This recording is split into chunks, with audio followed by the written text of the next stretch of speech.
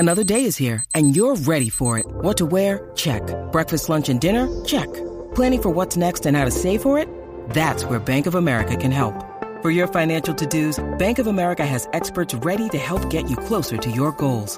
Get started at one of our local financial centers or 24/7 in our mobile banking app. Find a location near you at bankofamerica.com/talktous.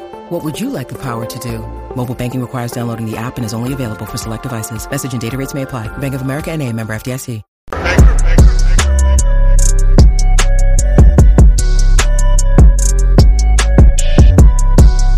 I'm back. Rudrance for the Black and White Network. Well, we're going to talk about Kamala Harris and Whoopi Goldberg. Oh, it's okay if this is the part where you need a little Pepto-Bismol, maybe some acid reflux to get through this. I would understand it, because we're going to talk about exactly how much everybody's hurting Kamala Harris's feelings in the White House, and how Whoopi Goldberg, of course, from The View, has to tell us exactly what everybody else should do. Nah. Let's get to this, because there's a key word here that Whoopi Goldberg wants you to familiarize yourself with, because this is the problem that everybody else has with Kamala Harris. It's not the fact that Kamala Harris is completely and utterly in over her head and incompetent. It's got nothing to do with that. Nothing to see here.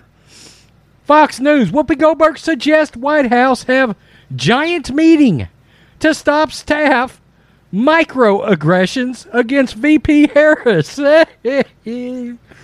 Oh, God. The View co-host Whoopi Goldberg suggested Monday that the White House have, quote, a giant meeting to stop staff microaggressions against Vice President Kamala Harris. This is unbelievable that I'm going to say this, but God, I hope nothing happens to Joe Biden. And I can't believe I'm saying this, but this is worse. I mean, there's incompetence, dementia, whatever he's dealing with. And then about 14 levels below that, you have whatever she is supposed to be. Theoretically, the VP, if you say so.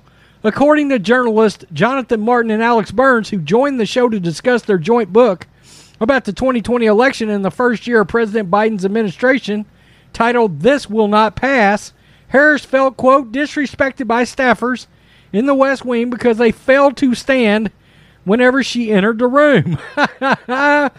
You want to talk about the ultimate lack of respect for somebody. They have no respect for her whatsoever. I don't blame them. Segment began with Martin and Burns discussing the possibility that Biden might run for re-election in 2024 and who exactly would replace him on the ticket. Certainly not Kamala.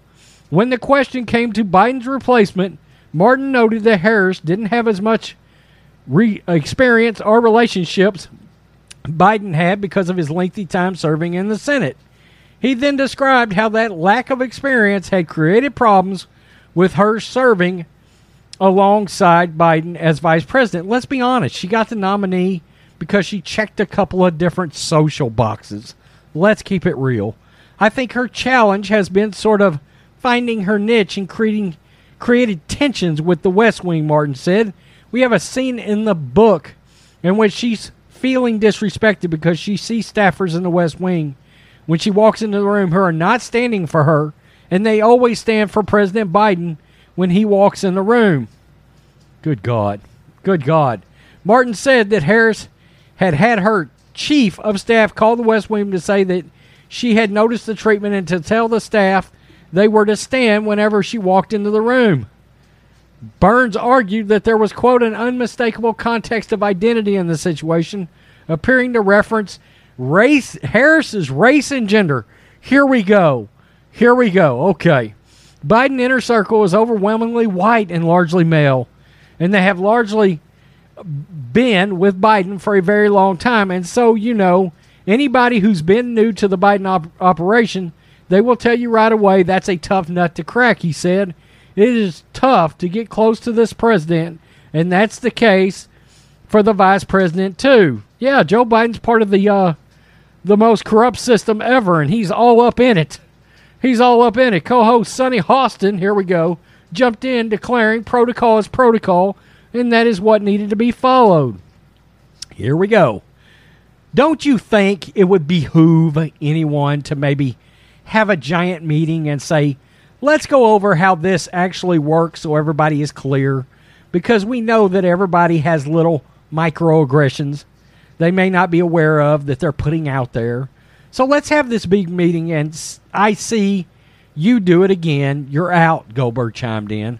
Martin added that Biden had told his staff that if any of this information about Harris leaked out, they would be fired. Okay, in case you're wondering what a microaggression is, because I didn't know what that was, to be quite honest with you. That's something new. That sounds like some kind of materials, lies, leftist, woe is me bullshit. Well, you would be right. Microaggression is a term used for commonplace daily verbal, behavioral, or environmental slights, whether intentional or unintentional. I love that. Or unintentional. That communicate hostility, derogatory, or negative attitudes. Here we go. This is where it gets social. Towards stigmatized or culturally marginalized groups. Congratulations, you turned it into a race or gender issue. I mean, really good Lord. You turned it into a race or gender issue right at the end there. So, what they're saying with microaggressions, and I'm so glad Whoopi Goldberg's here to introduce us to this term, microaggressions. Look, I've known the term's been around, and it's bullshit, okay?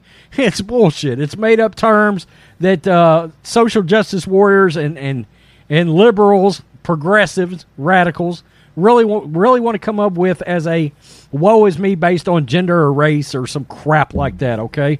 And, of course, Whoopi Goldberg, I'm so glad that her wokeness is here to explain to us how we should act when Kamala Harris walks in the room. What does that tell you? An incompetent bunch of Biden's inner circle, you notice I said incompetent bunch, they themselves respect Biden when he enters the room, and he's totally incompetent.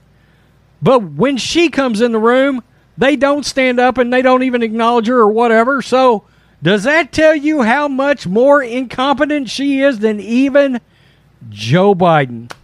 And look, that ain't got nothing to do with her race or gender or any of that. She's just dumber than a box of rocks.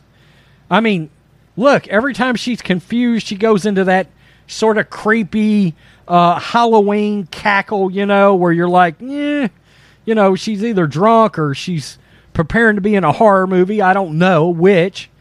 And people can tell she does that as a way to sort of stall out so she can think about what she's trying to say. And sometimes she doesn't ever even come up with anything. She just laughs and then never answers the question, and they move on because why? The mainstream media asking the question realizes, oh shit, she's clueless. We can't make her look bad. Let's try to move on. I mean, the only ones that are going to call it out are OAN, Newsmax, and Fox News, right? So, or in some of the other, Republican publications that are out there. The left, MSNBC, CNN, all that, they're going to be nothing to see here on the issue.